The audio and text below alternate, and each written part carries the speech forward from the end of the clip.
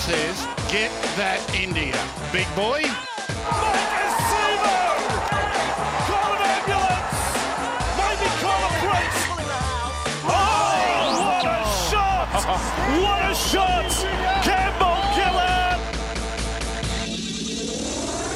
Hello and welcome back to another edition of the Tip Sheet Podcast. As always, I'm your host, John, also known as Forty20. Joining me for a news and preview podcast. We're rolling them in together this week on the back of that sort of late start due to Anzac round is my good mate Sixties and my good mate Clint. Before I get him in here, let's hit the stinger. News team, assemble!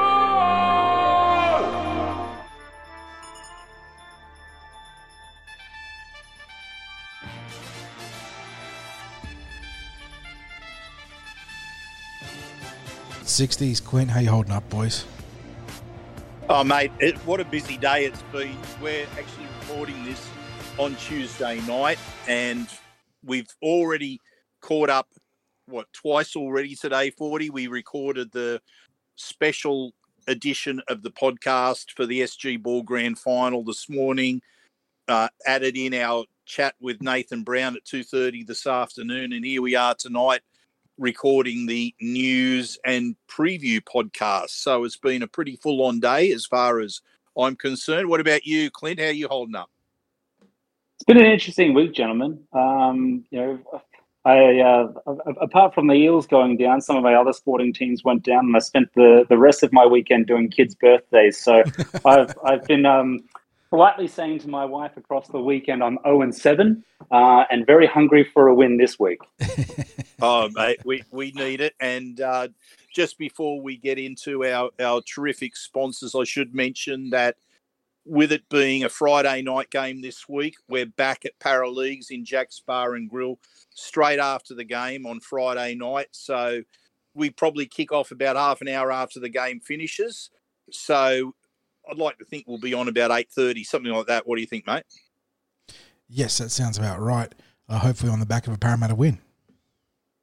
Oh, let's just say, come and join us in Jack's Bar and Grill in Parramatta Leagues after Friday night's game, where we dissect the Eels win over the night. Yeah, that's a nice spin on it.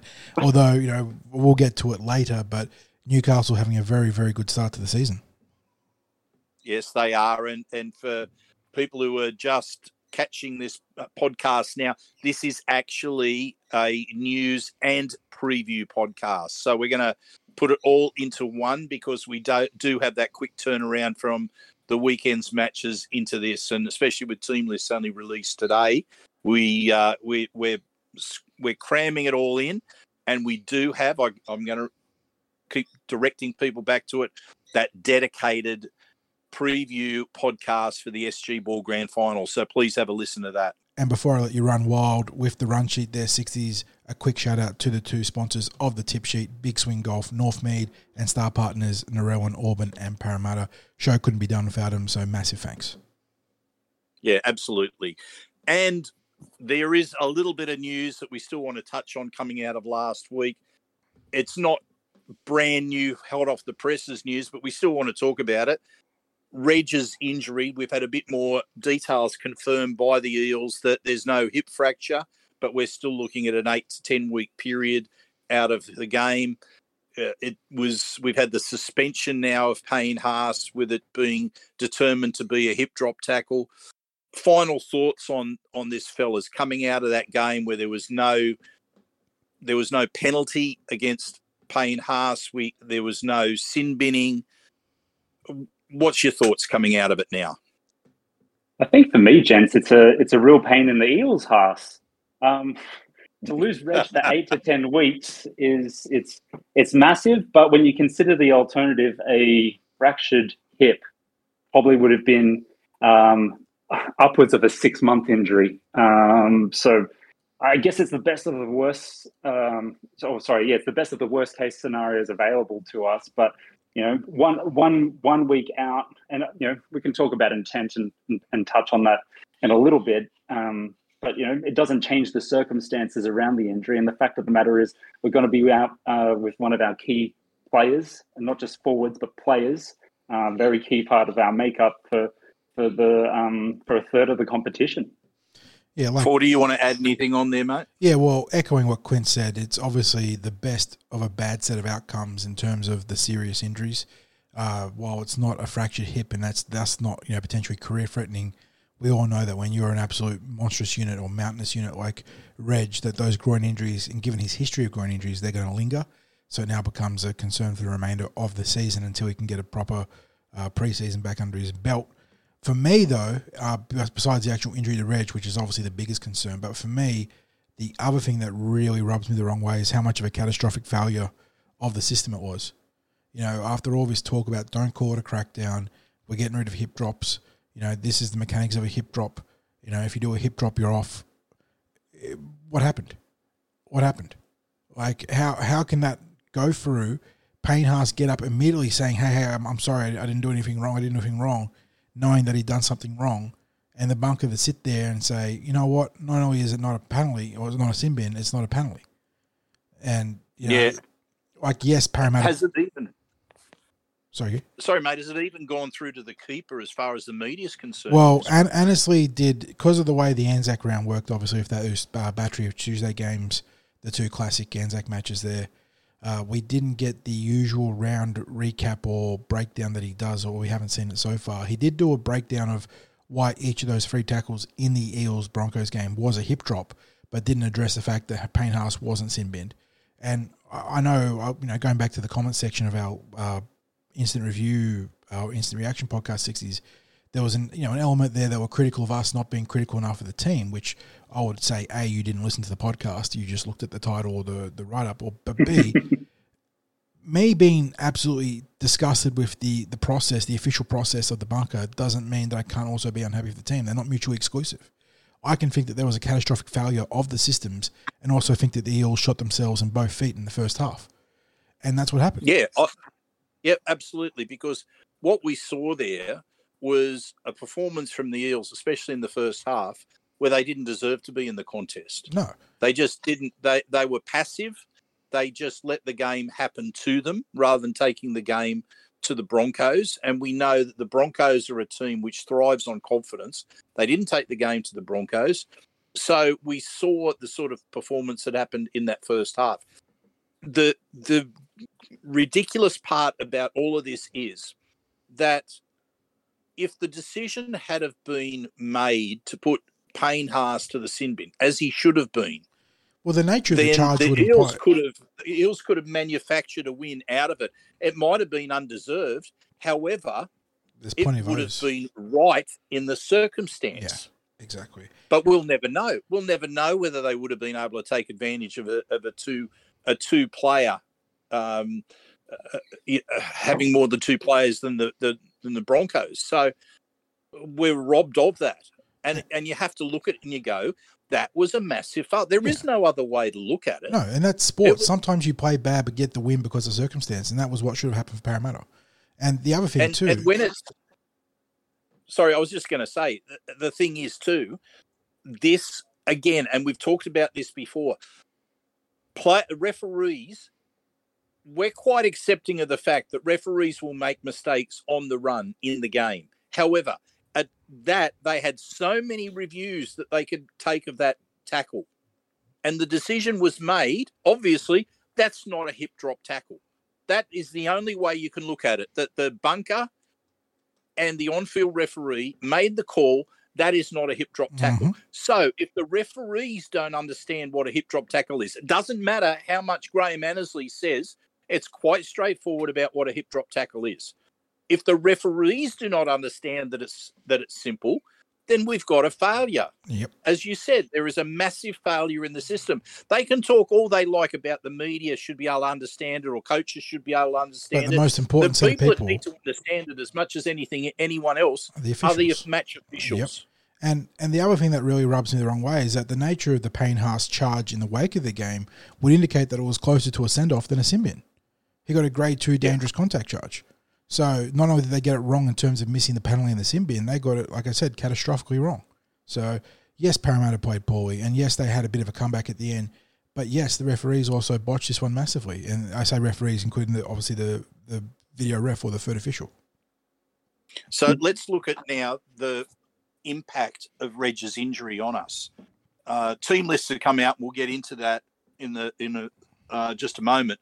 But Wiramu Greg has been called into the starting lineup, but we've got a very skinny roster at the moment. We've got injuries. We've got 27 players of the top 30 signed. That's it. We're still 3 players short of the top 30, as far as we are aware. So if there's been some sort of internal upgrade, we're not aware of it at the moment. So where do we stand now with being without a player for this extended period of time, gents? It's a hard question to answer because I think we were discussing prior to going live that Brad Arthur in his presser today indicated that they're not going to go out and try and replace Reg. Now, you can take with that of what you will, and maybe a carefully worded phrase there from our beloved coach, but the fact of the matter is that we're short some quality in the middle, and we don't necessarily. You're not going to replace Reg, but you want to get someone who is an equal in terms of a prototype and style of player that can hopefully replicate RCG in the aggregate and provide a little bit of balance to our team as we manage our time without him available to us. Well, Clint, weren't we in that situation, even with Reg in the team, that we were a middle short anyway in the roster? Absolutely, and it's only intensified that situation.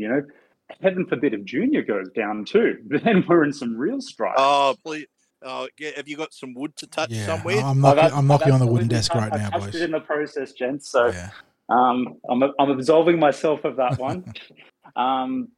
Well, the best thing is I haven't said it. If I'd uttered those words, we'd be in major trouble.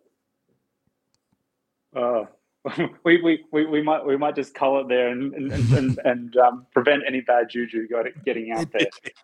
Look, the concern is surely we just have a look at the New South Wales Cup results, and we saw the Eels New South Wales Cup team travel over to New Zealand and cop an absolute hiding.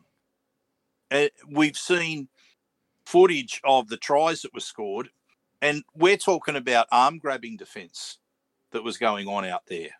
It was, it's a bit tough to comment because we're really, without seeing the game, we like to be able to call the game. We like to be able to see the game when we're talking about lower grade matches so that we're coming in with informed opinions. We're just going on this based on what we've seen in the highlights, what we've seen with the scoreline. It's not pretty either way. So unless there was a lot of bad luck that went their way, which it's hard to imagine in such a lopsided scoreline, you've got the next grade down that's not really applying any pressure or necessarily providing answers to who BA can bring into the team in the event of injury or suspension. I think the fact of the matter is you might have been a little bit kind in your assessment there, Sixties. They're applying zero pressure. Maybe apart from a couple of select performances over the course of the New South Wales Cup season proper to date, but there's no one really putting their hand up saying, you know what, I might be a good option for you. I'd probably absolve someone like Luca Moretti from that, and the first couple performance of Tony Mataea, who hasn't been able to replicate that form since. But there's no one there saying, pick me, I can help solve the problem. And when you find yourself in the position we are, a very unusual position of only 27 players contracted and one of our big names going down, in a position where we're all experiencing problems, and on top of that, who is available to potentially step up isn't even doing it in the lower grade. Geez, there's some issues. Yeah, and that to me is the biggest concern. We're looking who in the pack in the New South Wales Cup is ready to step up into the NRL, and we're now struggling. And the hardest thing would be as well for the coaches when you're looking at such a a result that's so lopsided, and they hadn't played well in the previous 2 weeks. On top of that, they copped a hiding from the Bulldogs, was it not? And then got past the Tigers or the Western Suburbs Magpies in a real ugly game on Easter Monday. Yeah, so when you look at those performances and you go, if there's someone that's giving their all in that grade, and you mentioned Luca Moretti and probably Tony Matteelli's form has dropped off a bit in the last few weeks. He started off the season on fire.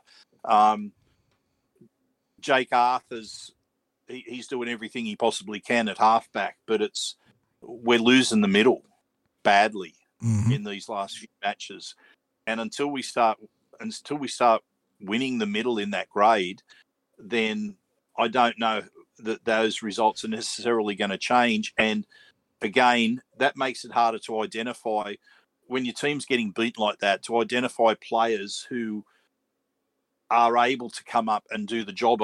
I guess that's why coaches are paid the money that they are, to be able to sort through whatever garbage they might see on the field in the way of the form that's being shown, and find a diamond performance in there somewhere, or at least someone that's just given it absolutely everything that they've got.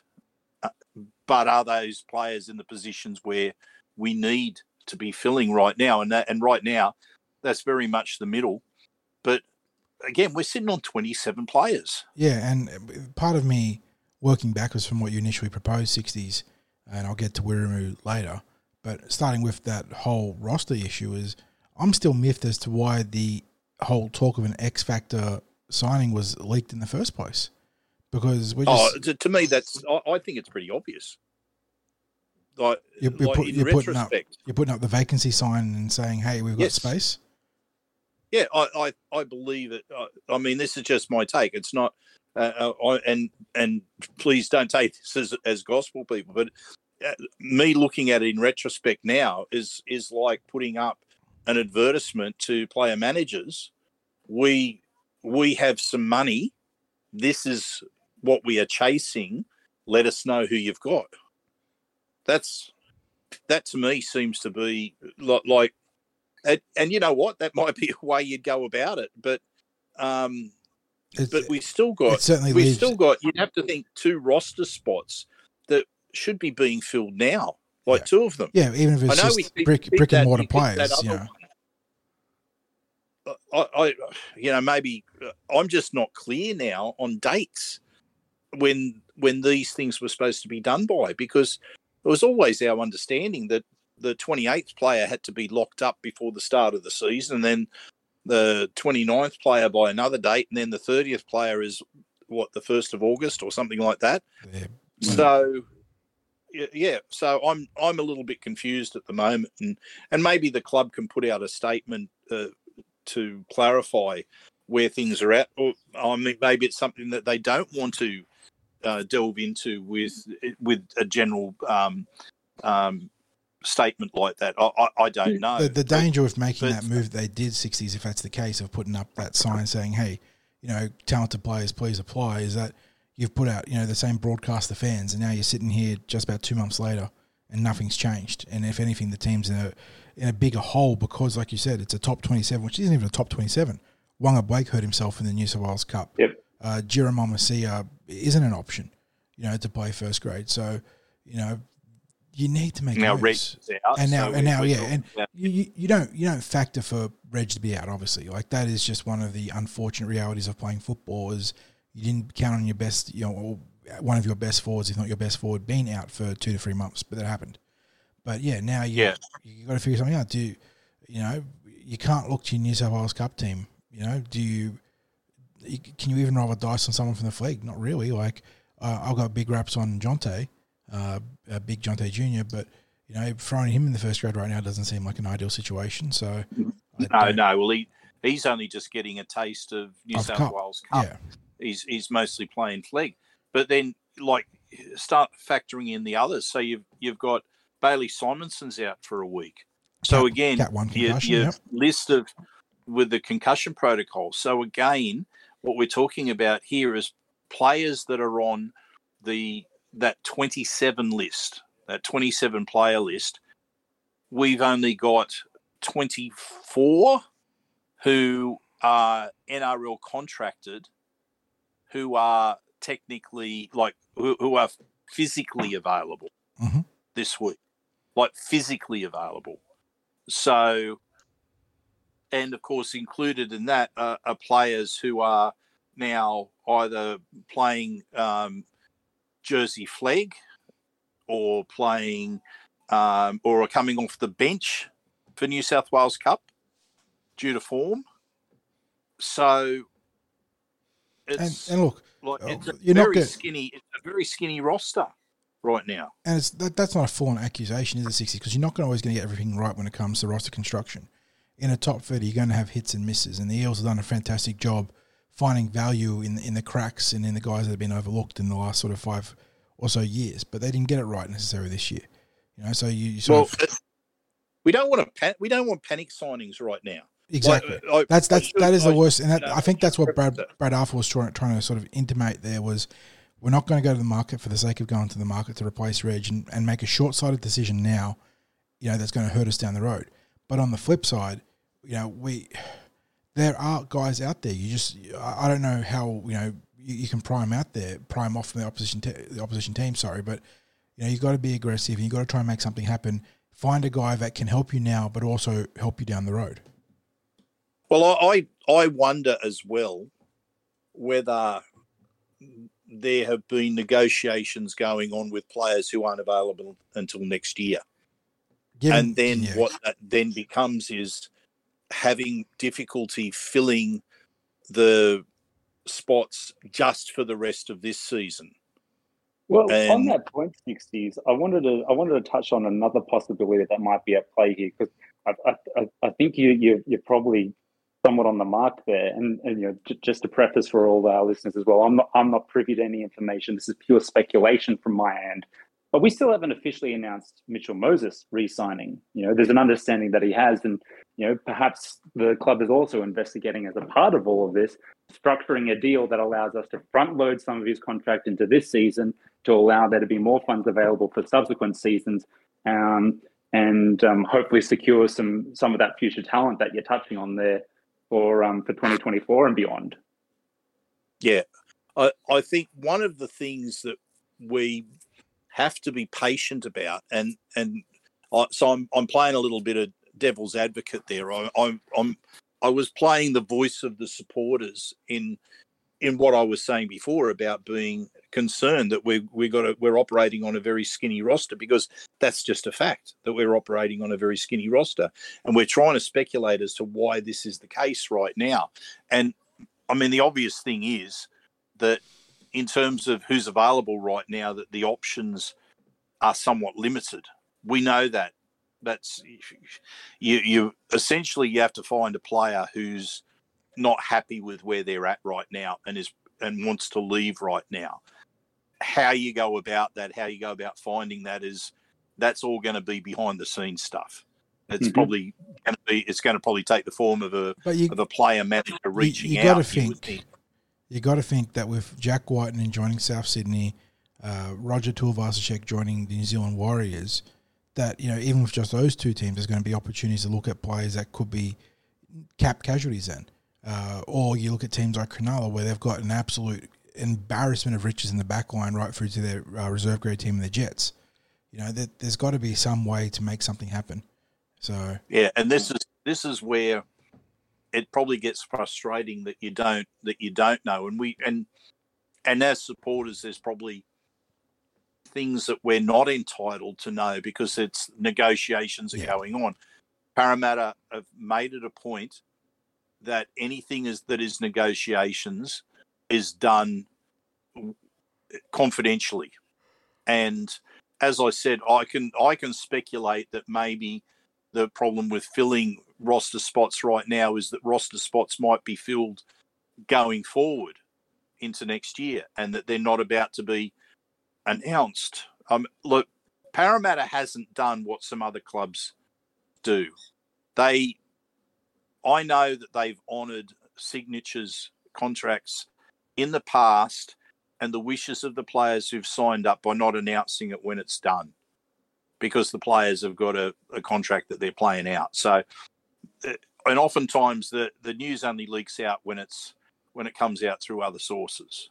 And we know that. We know that Parramatta has been the sort of club that when they've signed people from elsewhere, that they don't announce it straight away. They wait a particular period of time. So maybe that's a reason. But we should probably now move on. Oh, fellas, just before we do, we started that by talking about Wiramu Greg as well, and I do want to give him a shout out because I think over the last fortnight he's produced some of his best football as an Eel, and obviously a couple of good games do not make a season for him, but this is a case where the door shuts on Reg for a couple of months and opens for him, and this is a huge chance now for him to step up and be the guy.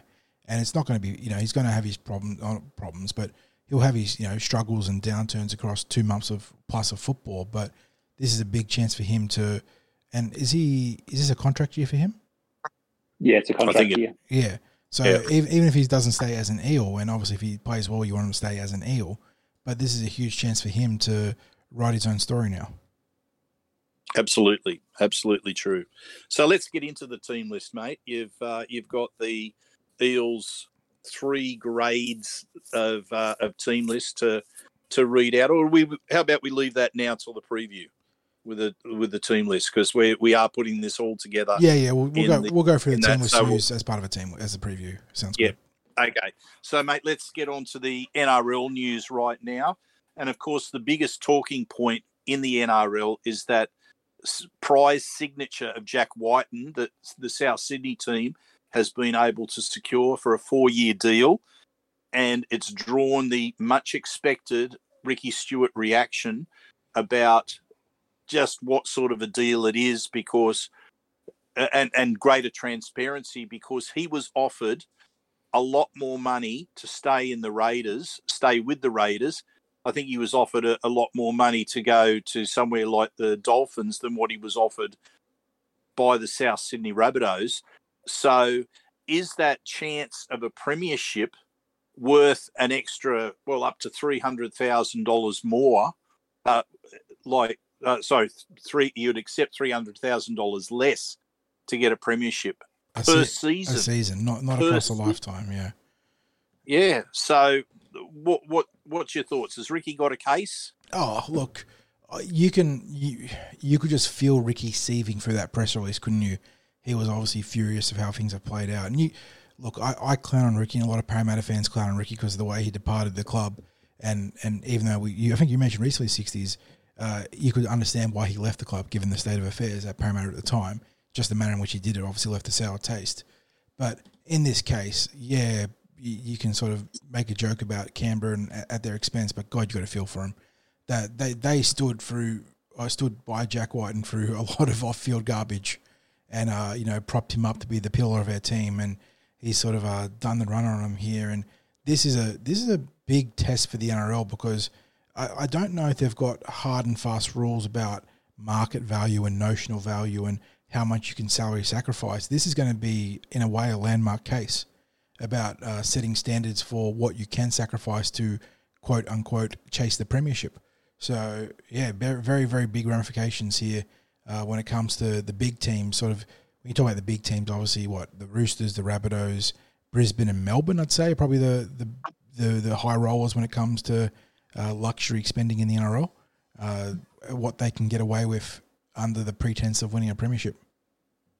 Yeah, the teams that are likely to have those third-party sponsors.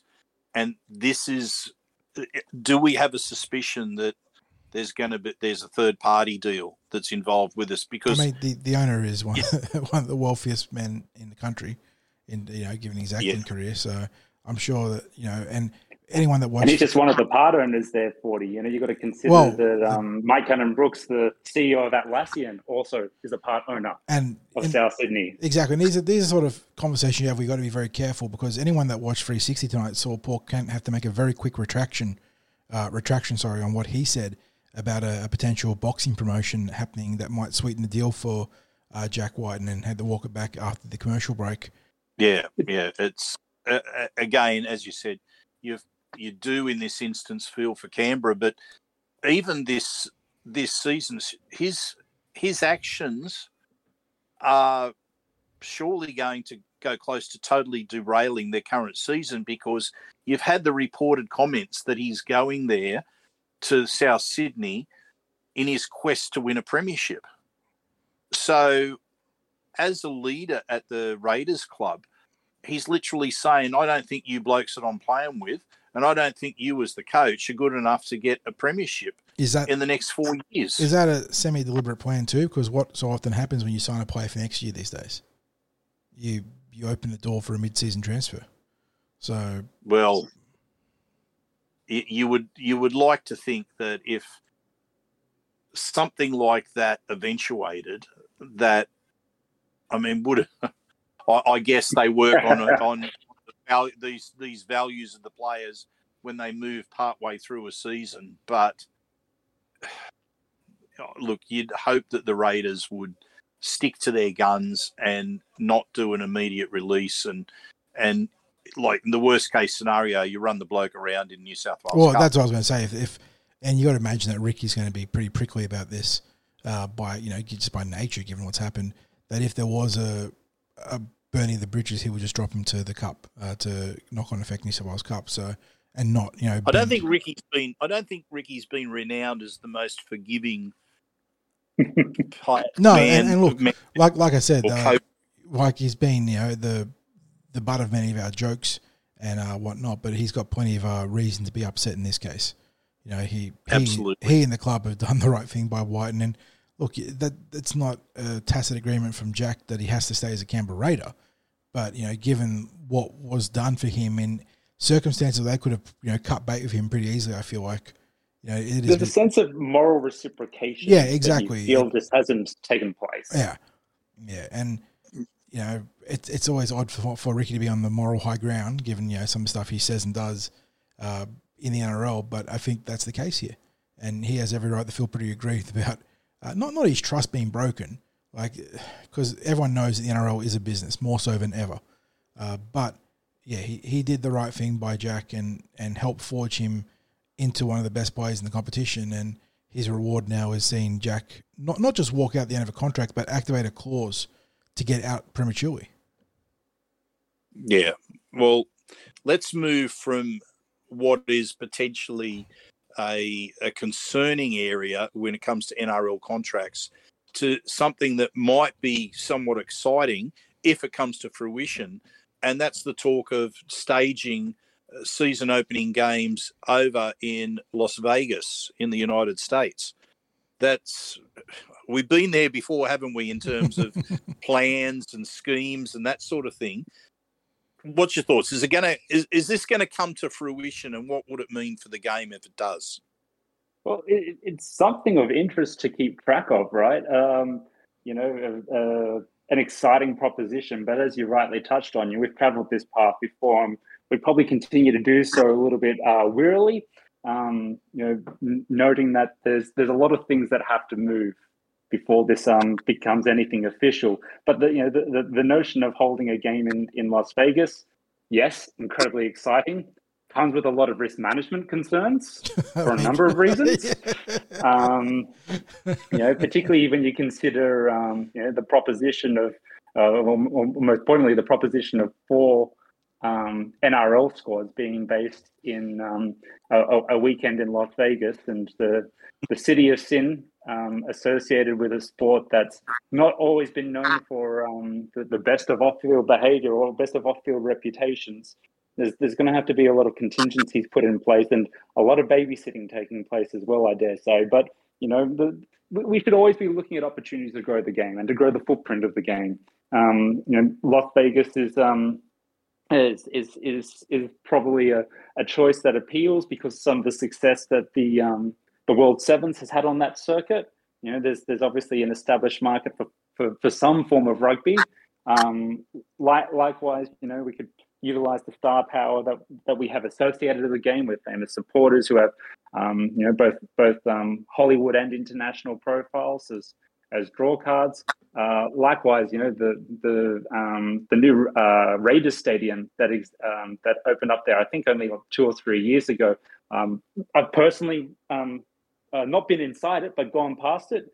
It's one of the most impressive structures I think I've ever seen. There's a world of opportunity, but you have to see ultimately the business case has to stack up, and you don't want to risk this being a junket where a lot of money is thrown at it for not much return.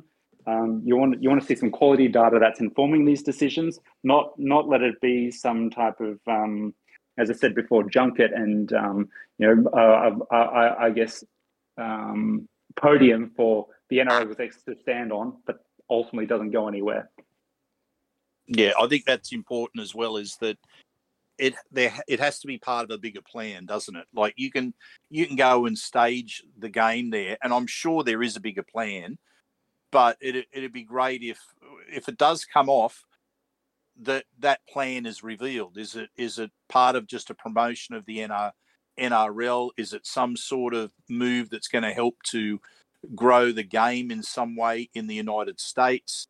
Is it going to have implications for having broadcast rights of NRL games in a bigger way in the United States? What's the plan there? There's a lot of logistical stuff, as you hinted at there, Clint, because the players that go over there, they're probably going to have to go over and be involved in promotions for the best part of the week and squeeze in their training and promotions during that time. You'd imagine that post-game that they've got to fit recovery and a flight from the United States back to Australia. And then you're obviously thinking, how does that impact the next round? Do they work in buys for those teams early in the season? And the other thing too is the broadcasting crossover. So I watch a lot of NFL, and if you're talking about playing in primetime slots in the American time zones on the East Coast, a 10 a.m. start, so an early start for them over there would be a 3 a.m. start here, I think, so thereabouts. So, or maybe it's because I'm thinking of West Coast, East Coast transfers here because I support the Seahawks. So, and if you're playing on the West Coast, which would be, if you go to LA or whatnot, in that case, then primetime slot there would start closer to 10:30 or 11:30 in the morning over here. So it's very awkward for broadcasting to your main audience in terms of Australia. So you got to get that figured out too. Clint raised a great point about the star power, which immediately sort of marries the South Sydney Rabbitohs to one of those games, because obviously Russell Crowe is the biggest draw card in terms of Hollywood for NRL. I'm trying to think of anyone else that would actually be fairly relevant. I know that like all the... you have the Hugh Jackman's a Manly supporter. Hugh Jackman will come out for Manly. That's another good shout out there. I know our very own Eels is followed by the Mentalist. The Mentalist, Simon Baker. Yeah, Simon Baker. So there's options there. But I would say that Manly and South Sydney are now immediately married to that concept of the two season openers there. And then you probably look to put the Glamour clubs in there, which brings you back to the Roosters and Broncos or Melbourne. And the Broncos have got branding crossover with Denver, which I don't know if that's a good thing or a bad thing. That could be seen as a good thing. The Cowboys too, obviously, but you wouldn't bring them across from Australia because Dallas Cowboys are just on a completely different level to the North Queensland Cowboys. That's not a knock to North Queensland, by the way. But yeah, it's this is it the final frontier? Is that the way you'd spin it? Well, John Reebok would go say China was the final frontier, I think, right? He was big for playing the season openers over there, but I don't know. We spoke to Ron, remember, Sixties, and about the opportunities for league there, and the timing would actually be pretty good because Super Bowl takes place in February for the Americans, and you get that couple of weeks hangover, and then they have a chance to reset and look at something new and fun. So maybe you can cash in on the timing there. I don't know. Yes, I don't know. It's tough because you want to make a footprint, but you got to remember that America is a country that has a lot of big time sports, not just NFL. You've got baseball, basketball, ice hockey, There's, there've been a number. Even the MLS soccer has quite. Yeah, that's right. The MLS is actually, it's kind of a big deal there now with all the international signings they bring in, and below those top tier sports, you've had a whole host of wannabe second tier American football organizations just fail, and it's competitive, isn't it? So, yeah, I mean, I don't blame the NRL for wanting to try, and I will support them in trying. But this might be a case too of you can sink resources in and you can have a real crack at it, but the sunk cost fallacy might be a real thing here at some point. Yeah, I think it's a matter of watch this space for just how far this actually progresses this time, because, as I said, there's been false dawns with taking a game to the United States in the past. There's been false dawns about getting the game really started in the United States as a legitimate code over there. It just hasn't happened. It probably should have happened, but it is a big investment to make, and I think obviously taking over 4 teams for an event is an investment, but it has to be an investment with a purpose. Now, just on the last weekend's games, do you have concerns about the pitch invader that happened at the Anzac Day match between the Roosters and the Dragons? I'll jump in here because I do. Obviously, this one ended with the guy wanting a hug, and that's kind of a funny, goofy end to a guy doing the pitch invasion. But I'm old enough, and I say this is obviously you're junior here, 60s, but I'm old enough to remember what happened to Monica Seles in tennis, and all it takes is one bad fan on a bad day, and suddenly someone's getting stabbed. So yeah, pitch invasions.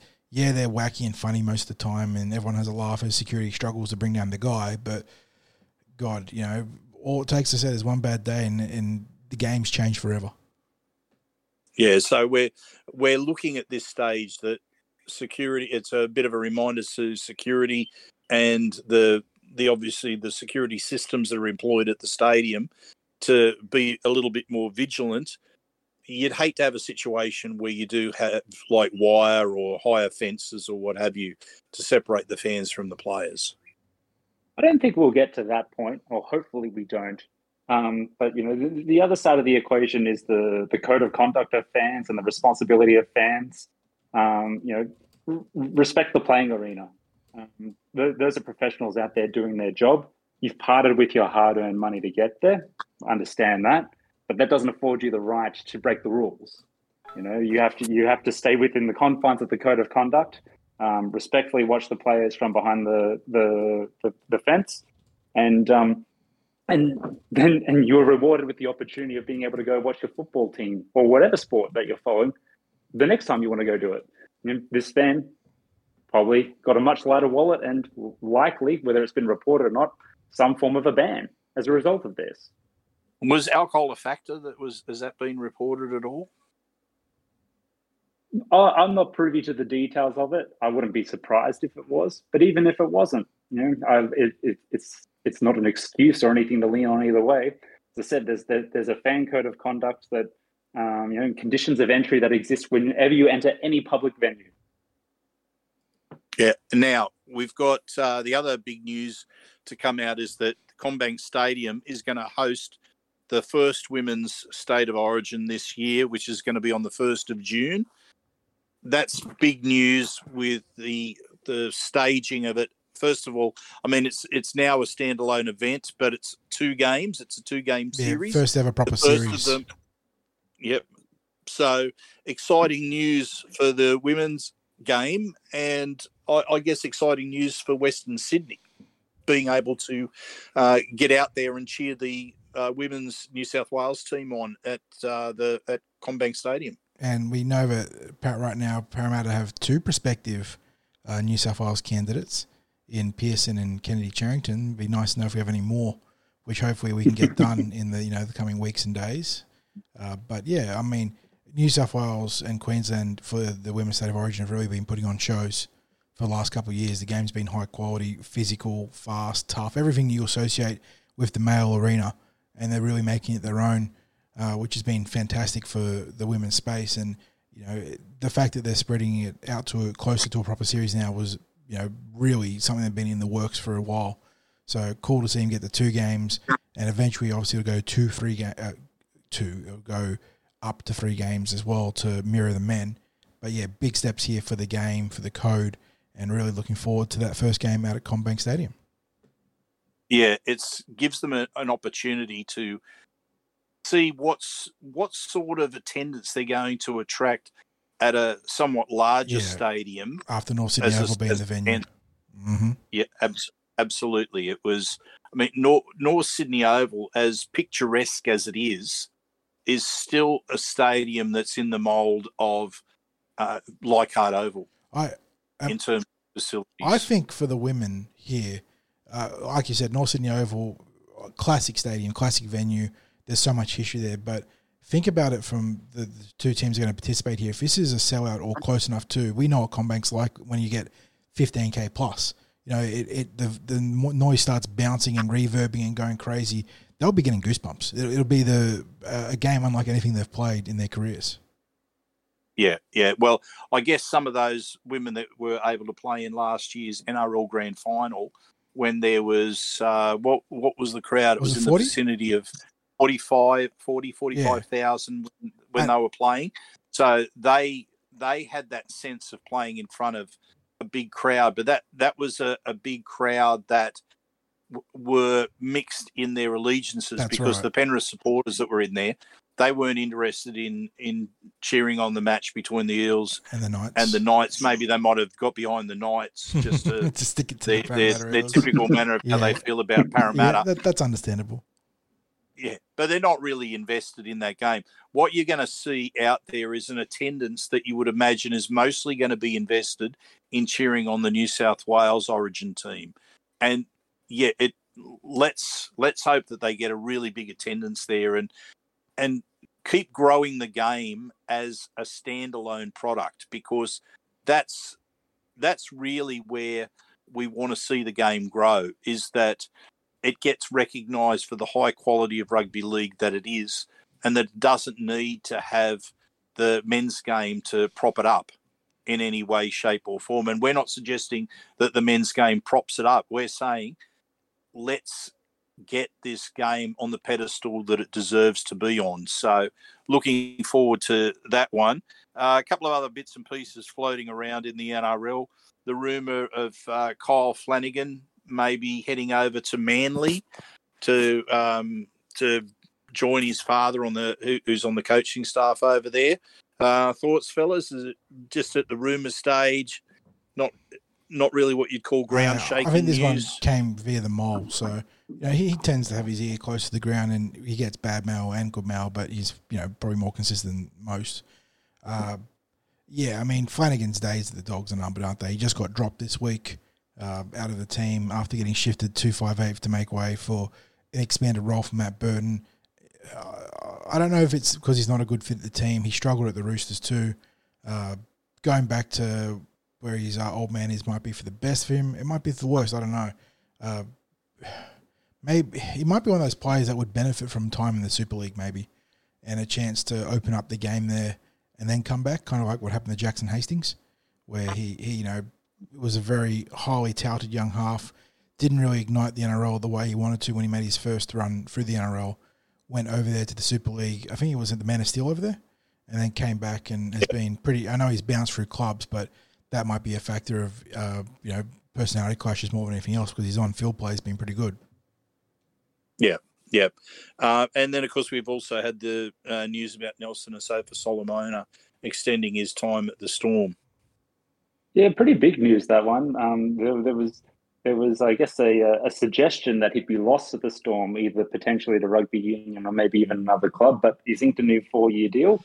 And we get to continue heading on him every time he comes to CommBank Stadium. Yeah.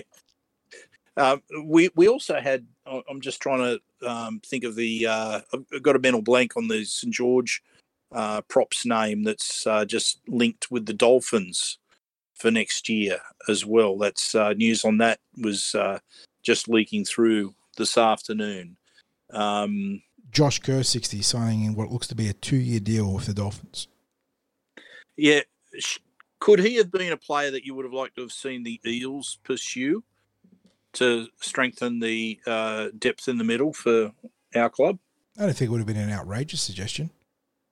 No, not at all. Yeah. I mean, it's not necessarily a name that immediately jumps out at you, but you can start creating the argument when you look at it a little bit below the surface. And it's an interesting one for the Dolphins as well, gents. They've got quite a few middles on their books. I'm not sure if there's maybe a progression plan in place. Maybe some other players might be moving on at season's end, or whether they've got the ability to have this level of depth and the players are happy to sign on and be a part of that. Well, they do have some senior players, like really senior players that they recruited from the Storm. So maybe there's a bit of a succession plan in place there. So, but that pretty much takes us through what's happening in Paradise and in the NRL. But now we're going to launch into the preview section of this massive podcast. 40, I'm going to throw it over to you for the team lists and to take us through the preview. And for anyone looking for an SG Ball Grand Final preview, we have a standalone podcast that is already out there, so check that out on the Cumberland Throw. Or you can catch us on YouTube, SoundCloud, Spotify, and iTunes now. Make sure to get that one there because we have a great chat with Nathan Brown about the junior representative campaigns for the Tasha Gale, Harold Matts, and SG Ball with a look at that Grand Final and beyond. But let's start with the Jersey Flag this week, boys. Parramatta Eels coming off a bye. Was it a bye for them? It was a bye for them, wasn't it? Yeah. Yeah, coming off a bye. They host the Newcastle Knights. This one's going to clash with the SG Ball Grand Final, unfortunately, 60s, and that includes the New South Wales Cup game too. So we won't be out there at Kellyville to see these games. This one is actually chronologically the final game kicking off on Saturday, 3 p.m. kickoff, actually being the main event to the curtain raise that is the New South Wales Cup this week.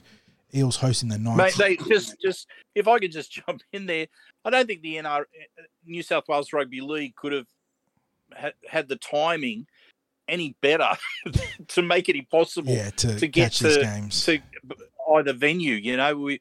We would have liked to have had a scenario where we could have covered at least one of the games at Kellyville on Saturday, but unfortunately the kickoff times literally make it impossible to go from get Kellyville from one to venue to the other. Exactly. But yeah, 3 o'clock kickoff here, boys. Let's just go through the team quickly. Lindsay Munro is the fullback. Matthew Komalafe, Lene Federica on the flanks. Tawarri Williams is back, which is a nice boost for that back line. He'll join William Latu in the centres. Ned Hicks and Mac Pulfisi are in the halves. Noah Reid, Jonte Jr., Bethan Mees are the two bookends. Jacob Davis starts at dummy half. Captain the team on the edge, Jock Brazel. He'll be on the left. Max Tupou will be the right edge back rower. Nicholas Lenars is the lock forward that can also play a bit of dummy half. On the interchange, Damien Nati, Tyson Chase, Nick Raffo, and Lachlan Mears-Crabbe. Larry Mwanga Tutia is the 18th man. They're taking on the Newcastle Knights. If I just bring up the ladder here, boys, check out how they're travelling in the Jersey Flag. Will be positioned in, there's the Jersey Flag Cup, coming in at 10 out of 12. So there are a few spots behind the Eels who sit in 6th place coming into this round. Just 2 wins for the Knights from their 7 games played. They do have a bye to their name like the Eels. Parramatta 4-3 on the season to date. Had a 4-game win streak that was snapped by a tough loss to the Bulldogs. And now we look to get back on track against the Newcastle Knights. I'm just looking at that Newcastle team, seeing if there's any names we might spot. Simon Tito jumps out. Was he a Parramatta player? I don't remember that name. There's a Sewer, and yeah. But yeah, Tito does jump out to me. He might have been a Penrith player. So yeah, I see him in some Penrith gear here. So that's maybe why I know him. And maybe Manly too. So he might have bounced around a bit.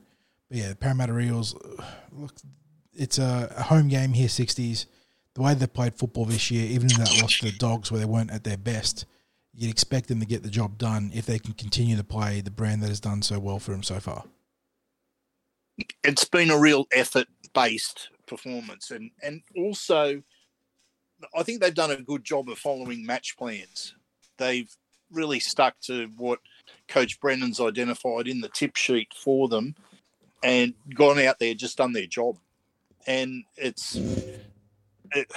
we weren't able to be at their last match at Cabramatta because another clash. Again, it was we're at Campbelltown for the junior reps, first week of the finals football. So that's unfortunate. We'd like to be able to cover as many matches as we can of the lower grades. But in the rounds before that, it was really a case, as I said, of them executing exactly what the coach was looking for. Yes, you're going to get those periods in a game where things sort of go a little bit off the rails, and especially when we're talking about age football. But I'd expect them to. They've had a good couple of weeks off. They would have recharged the batteries. A few niggles. They would have had a chance to get over a bit. They'd be resetting. Some of the players might be looking at the SG ball and thinking, oh, there's some blokes that will be coming and joining the squad soon. So it might be a case of, look, I'll keep showing you what I can do, because I think there's possibly been an element of that. They're just like the SG ball is a tight unit. It seems like this squad have really bought into playing for each other. So, look, I'd like to think they're going to get the job done again this week. Mm-hmm. Quinn, anything to add to that, mate? Yeah, look, it's been real nice to see. I don't want to necessarily call it a renaissance, but certainly a team performing well at the jersey flag level. We've kind of just hovered around that position the last few years of trying to make the cusp of the final series, and to see that. I think we touched on it last week, gents. That Parramatta spirit really shined through. And after this week, there will be some SG ball, graduates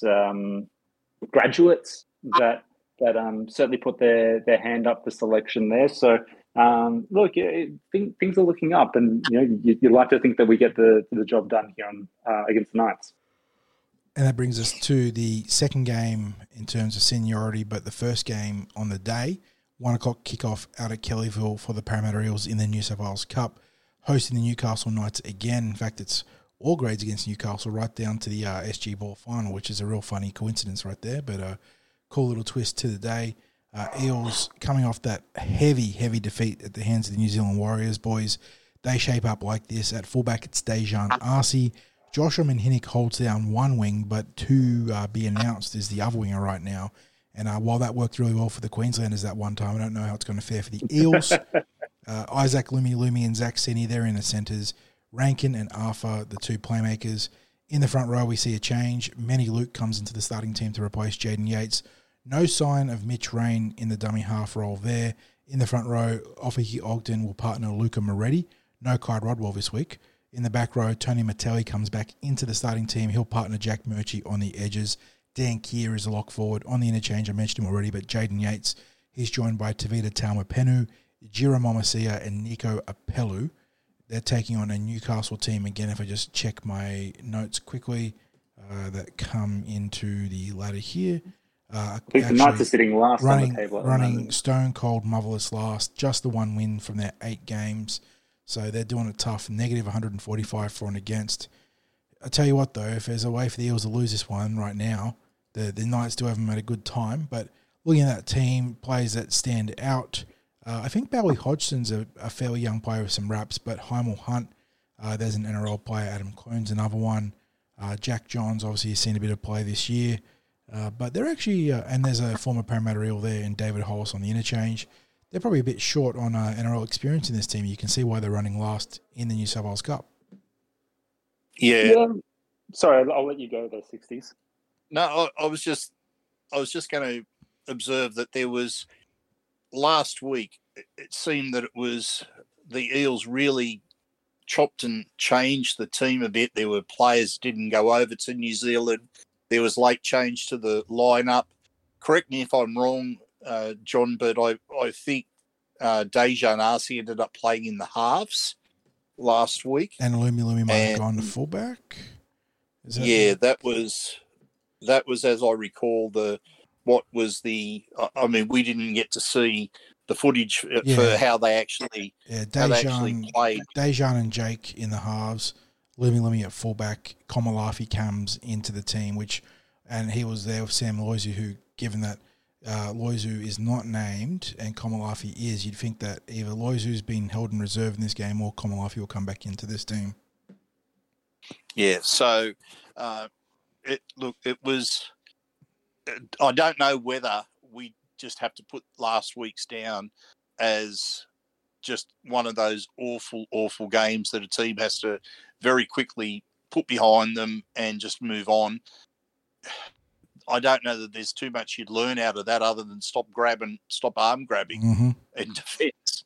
I suspect their confidence is down quite a bit. You'd hope that they don't have a case of thinking they just have to turn up to get the job done against the Knights, given where the Knights sit on the table. Look, I honestly don't know what to expect this week from the team. If you had spoken to me about 3 weeks ago, I would have said you'd see a lot of effort from the team. But you can't say that what we've seen from the last 2 weeks is high in the effort stakes.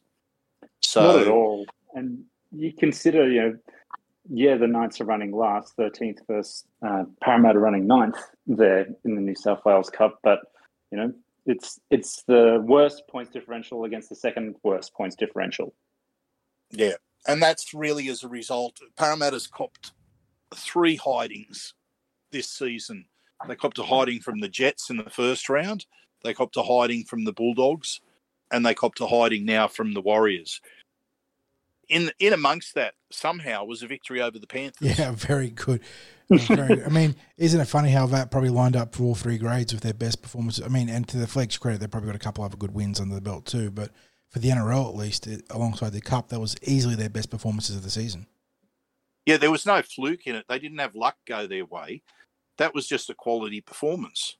So, I mean, that's why I said I can't make a call on this. I honestly can't make a call. If they play anywhere near their best, they get the job done. They get the job done easy. But are they going to play at their best? I don't know. Honestly, don't know. So, but look, I hadn't seen much of the dummy half. His name escapes me, John. The dummy half for the Eels. Jacob this week. Davis? Oh, you meant in NRL? Manny Luke. Manny Luke, yeah, sorry. Manny Luke, Manny Luke. So, is he related to Sonny Luke? Perhaps. I couldn't see any connection in terms of like the player database there, but it's a same surname, similar first name, so it seems like it's both were linked from the with Penrith district. Yeah, so seems like it's far from a terrible conclusion to draw. So, yeah. So look, I don't think it's too much. I don't think I'm giving away anything to say that I watched a bit of the training tonight before we got into the podcast, and I actually liked what I saw from Manny Luke tonight in training. So obviously he played last week, and we can't say that he was able to help stem the flow or to create points for the Eels last week. But I liked what I saw out of him from him on the training track tonight. So, but apart from that, again, we need the Eels to turn up and play their best football. We don't need the sort of performances that we've seen against the Jets, the Bulldogs, and then the Warriors. No, sir. And that brings us to the main event of the weekend, kicking off on Friday in the bad slot for people coming from their 9 to 5, the 6 o'clock kickoff out at CommBank Stadium. Parramatta Eels in 13th, hosting the 12th place Newcastle Knights. Let's quickly run through the Newcastle lineup and then I'll get to the Eels, boys. Newcastle start with Lockie Miller at fullback, Dom Young and Greg Marzhew on the wings. Dan Gagai and Bradman Best round out a pretty handy backline, if I'm going to be honest. In the halves, Kalyn Ponga made his return from concussion against the Cowboys successfully, and he'll partner Jackson Hastings at halfback there. In the front row, Daniel Saifidi, Leo Thompson, who I'm not very familiar with, but they're the 2 bookends there. Saifidi, obviously a class bookend. Phoenix Crossland is a dummy half because you talk about cursed players, but poor Jaden Brayley again with the bad injury. Very, very rough. I feel for him. In the back row, the ageless Tyson Frizzell, Lachlan Fitzgibbon and Kurt Mann, one of those super utilities. He'll be at lock forward. Tyson Gamble, Jacob Saifidi, Matt Croker and Jack Heverington are on the interchange. Simi Sasangi, Heimel Hunt, Jack Johns, Dylan Lucas and Adam Clune, the extended bench or the shadow bench, however you want to call it. For the Eels boys, We've got a couple of changes. Well, yeah, we've got 2 changes, right, because we have the Cat 1 concussion for Bailey and, unfortunately, that groin injury for Reg, which means at fullback, as always, the tireless Quinton Gufferson. On the wings, Micah Siva will be on the left edge. Hayes Dunster gets the call-up back into first grade to replace Bailey, which means Sean Russell gets pushed into the centres where he'll partner Will Penasini. And I say partner boys, but obviously they're on the opposite edges. Dylan Brown and Mitchell Moses in the halves. In the front row, you talk about opportunity knocking. Wiramu Greg gets another start this year. His other start against the Roosters, I thought he was very good. Need to see some more of that. He'll work with Junior Barlow. Josh Hodgson is a dummy half. I know there's a bit of talk about whether Hands should be starting over Hodjo boys. We can talk about that shortly. In the back row, Sean Lane and Ryan Madison. Maddo pushing out onto the edge once again with Jermaine Hopgood starting at lock forward. On the interchange, Bryce Cartwright, Brendan Hands, Matt Dury, Makahesi Makatoa. Maka, the player, caught in to replace the injured Reagan Campbell-Gillard by virtue of that series of swaps and changes and whatnot. Extended roster, Jake Arthur, Jack Murchie, Offa Hickey Ogden, Dejan Arce and Isaac Lumi.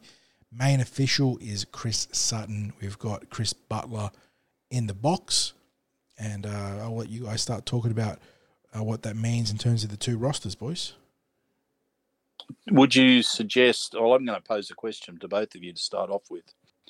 Would you suggest that the Knights have the edge in the back line and the Eels have the edge in the forwards? Most likely. Knights have the edge in the back line. If Reg was here, the Eels have a runaway advantage in the forward pack. Without Reg, and given that Junior's probably playing below his best right now, it probably evens up more than I'd care to say. Absolutely. And you mentioned before, as you're going through the team list, you weren't too familiar with Leo Thompson. I've watched a couple of his performances, and he more than holds his own. He'll do a job for them. But back on the Newcastle backline, gents, I just wanted to raise their outside backs this year. Lachlan Miller, 195 metres per game. Dominic Young, 141 metres per game. Dane Gagai, 179 metres per game. Bradman Best, 134 metres per game. And Greg Marzhew, 194 metres per game.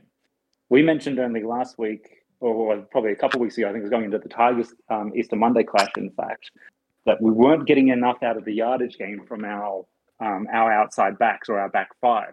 I've just gone through the stat line of the Newcastle back 5.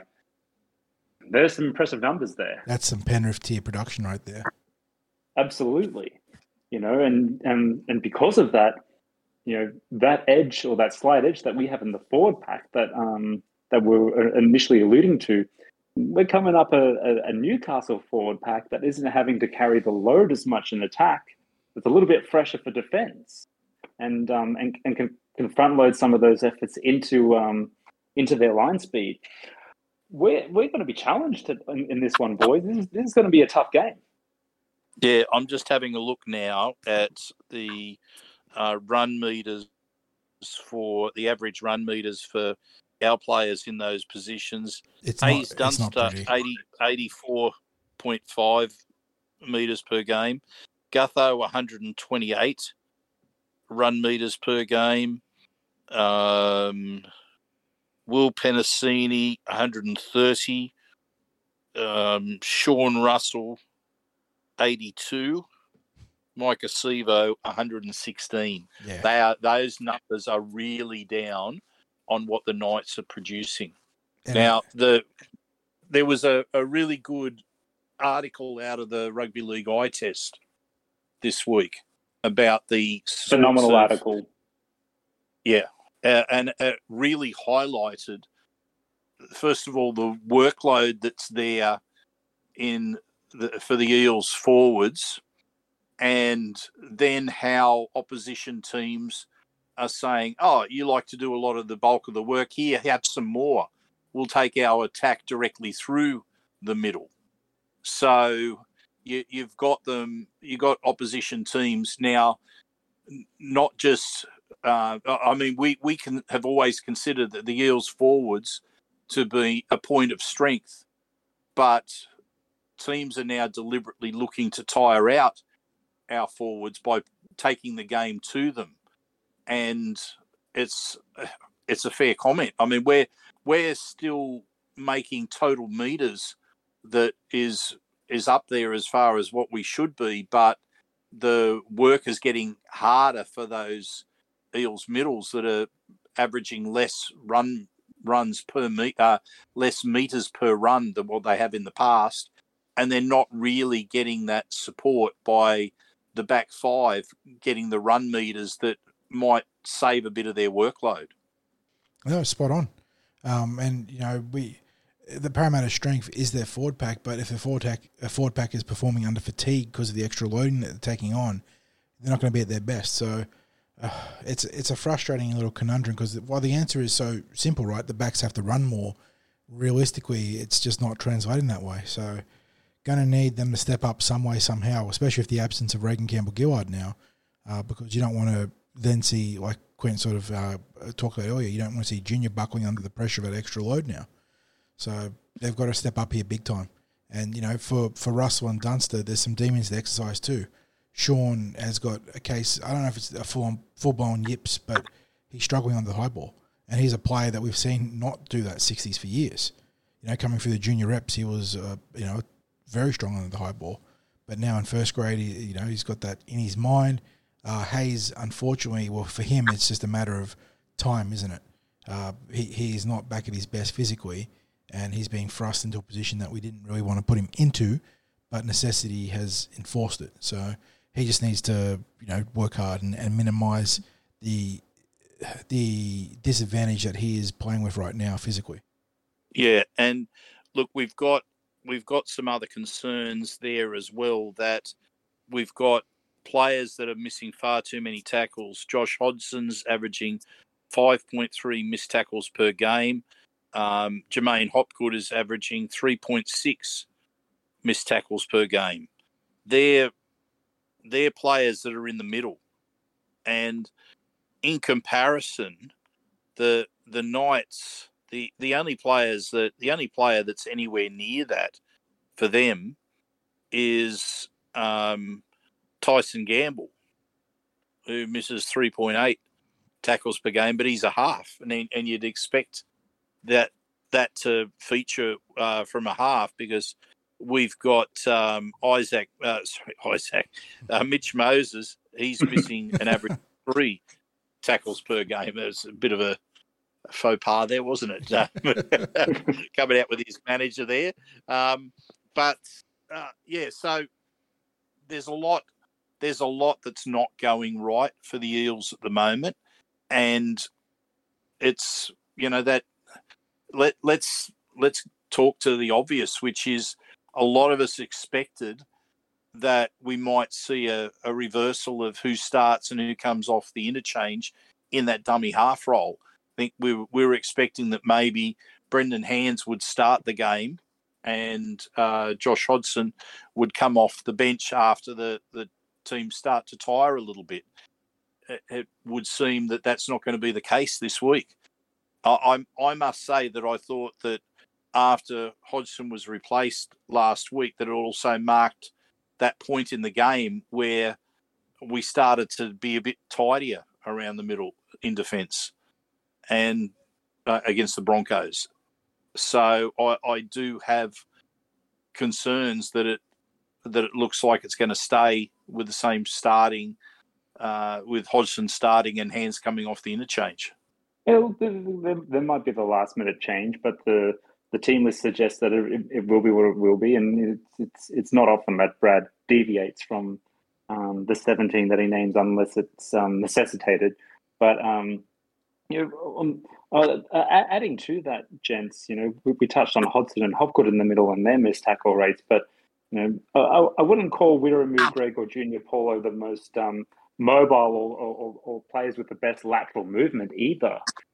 So you add those missed tackle rates in around players who probably require a little bit more support, certainly as they start to fatigue. Does that issue compound? Yeah, well, Paulo's got an average of 3.3 missed tackles per game. Wiramu's not too bad because his minutes have been down. He's only down for, 0.7 missed tackles per game. But then again, he's only making 12.3 tackles per game as opposed to Junior is down at 1.3, not 3.3, 1.3 missed tackles per game.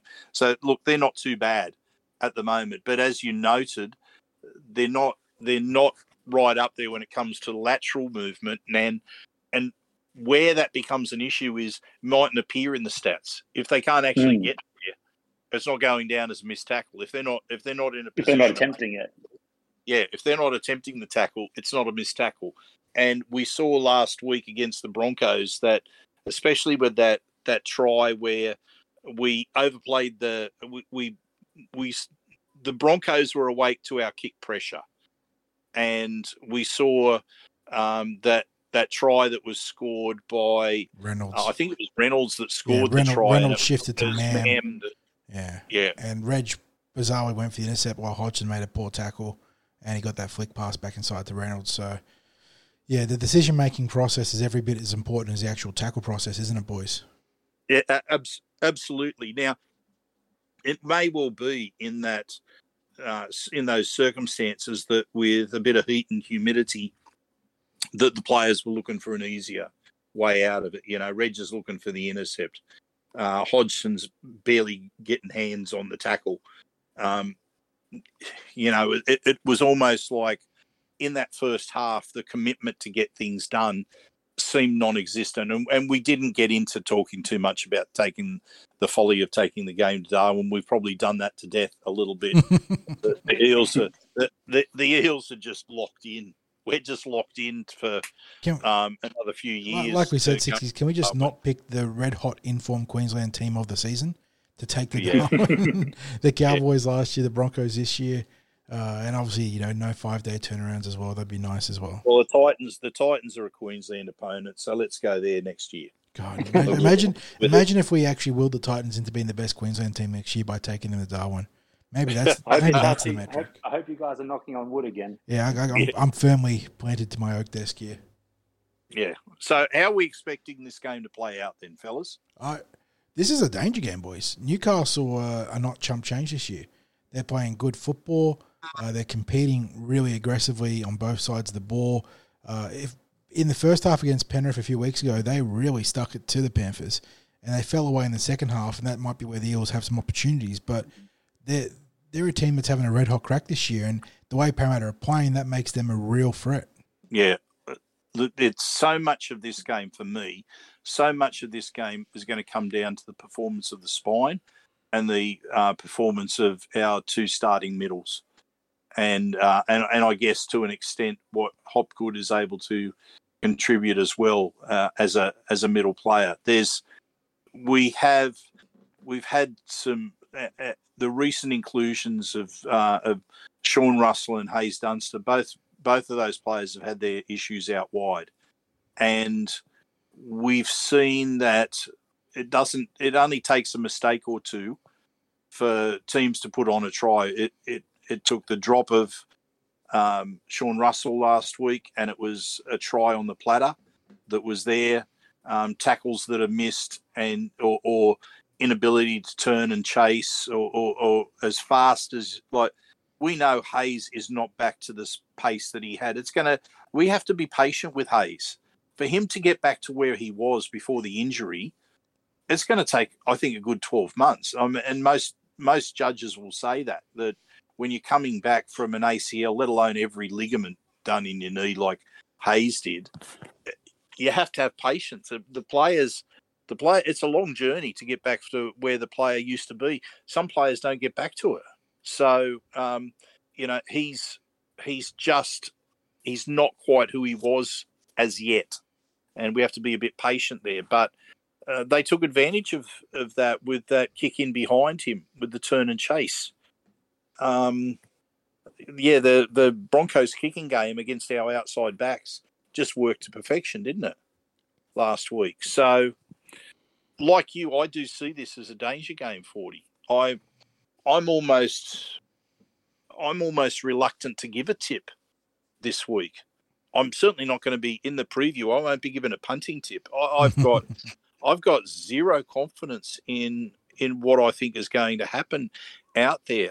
I think we are going to need to execute at our very best to get this job done, because the Knights even though they didn't win last week, they are playing a better brand of football in 2023 than they have for some time. And they're getting the best out of players like Greg Marzhew. He's playing some of the best football that we've seen him play. Now, we're not watching him as closely as we used to when he was playing in the lower grades with Parramatta, and he had some issues around his defence. Whether that still exists, well, I guess the coaches would have done their homework on it. I think, based on what I've seen, there are still opportunities to attack Greg, both aerially where he might cough up the ball and defensively where he might make a bad decision. But the scary thing is that the way he plays, he can absolutely eat up our defence.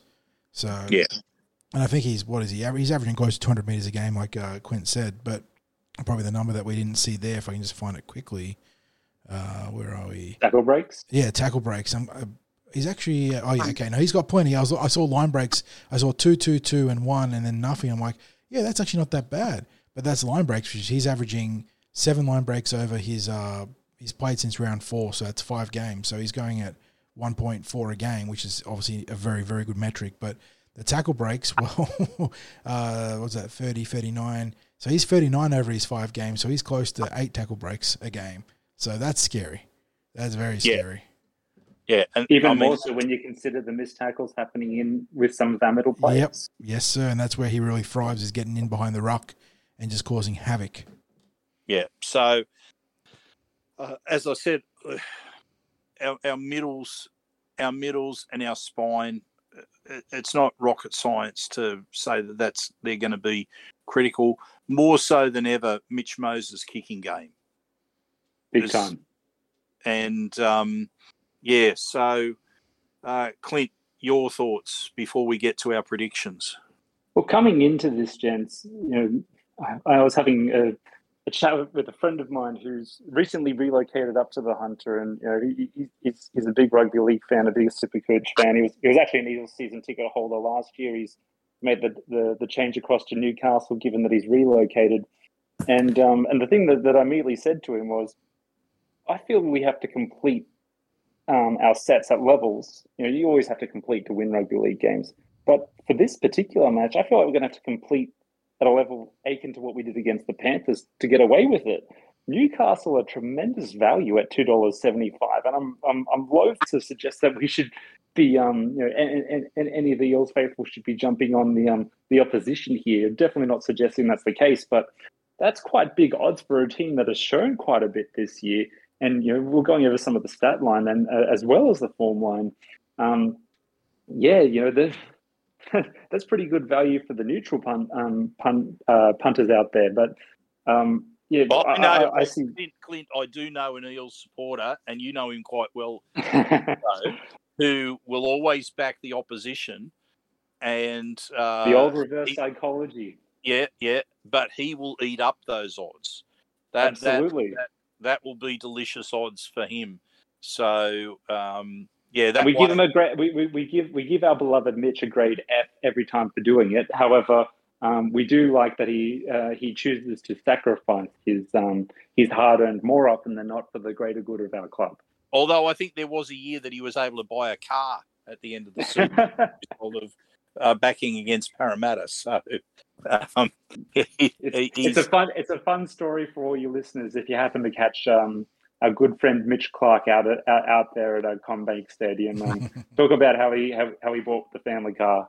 But getting back to the discussion at hand, we're going to have to complete really highly, because that's the only thing that's going to limit the fatigue of our forward pack and the opposition taking advantage of our forward pack's fatiguing.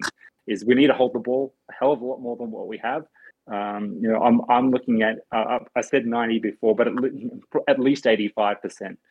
We do that. We give ourselves every opportunity to control field position, and from there we should be good enough to get the job done. But if we complete our stats anywhere at the rate that we did last week, or some of the other games earlier this year, it's going to be mighty tough for us. Newcastle will make it very hard. There's enough quality there, and we suggested some of the stat lines for for plays in key positions, and Newcastle's ability to take advantage of that, they will.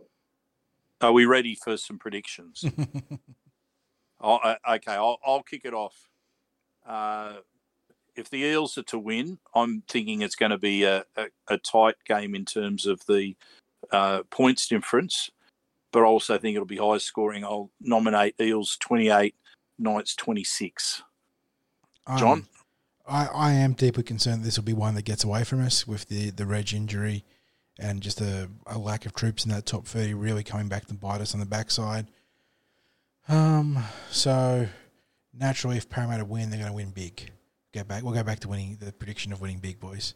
So it worked better for us when I was tipping the big wins. Parramatta 30, Newcastle 16. Clint? I'm cautiously optimistic, and weirdly, I agree with both of you, even though that doesn't necessarily sound it sound logic in terms of my prediction. I probably see a reverse of the scoreline to what we had against the Broncos with a 26-16 victory to the Eels, on the caveat that we complete our sets. Right. Okay. Now, first try scorer. I'm gonna stick with my prediction from last week and go Dylan Brown. Not for any reason, just he's got to be due to get a try. John? I'm going to go to where I feel our best play happens, and that's with Will Penasini. I don't think he'll score one first. I think he'll set someone up, which means most likely Hayes on his outside or someone backing up on his inside. So maybe Guffo or Moses. Maybe I'll go Mitch Moses. Okay, Clint? Yeah, likewise, I tend to deviate towards the right edge as well, and I was going to stick solid with Will Penasini. Okay. Now, best on field, I'm going to stick solid again, and I've said before it has to be won by our spine and our middles, but choosing between them, again, we need him to produce Dylan Brown. You're not wrong about the spine needing to stand up, but I'll go with where the form has been, and I think that Ryan Madison's been one of our better players this year, and I think he'll continue to have a good start to this season. Yep. Clint? I'm looking for a response from Junior Paulo. I feel as though that in order for our team to get the chockies, he's going to have a big game, and I expect him to stand up. Well, I think we're just about done with our preview podcast. Thank you for joining us, fellas. Again, a quick thank you to our sponsors, Big Swing Golf at Northmead, and to star partners Auburn, Narellan and Parramatta. And a reminder that we will be at Parramatta Leagues Club up in Jack's Bar and Grill immediately after full time. Allow about half an hour for us to get there from the stadium, to set up and be ready to go. Looking forward to seeing as many of you there as possible as we celebrate an Eels victory. Gentlemen, thank you for joining us. And Thank you. Go get him, you bloody Eels. And go you Eels.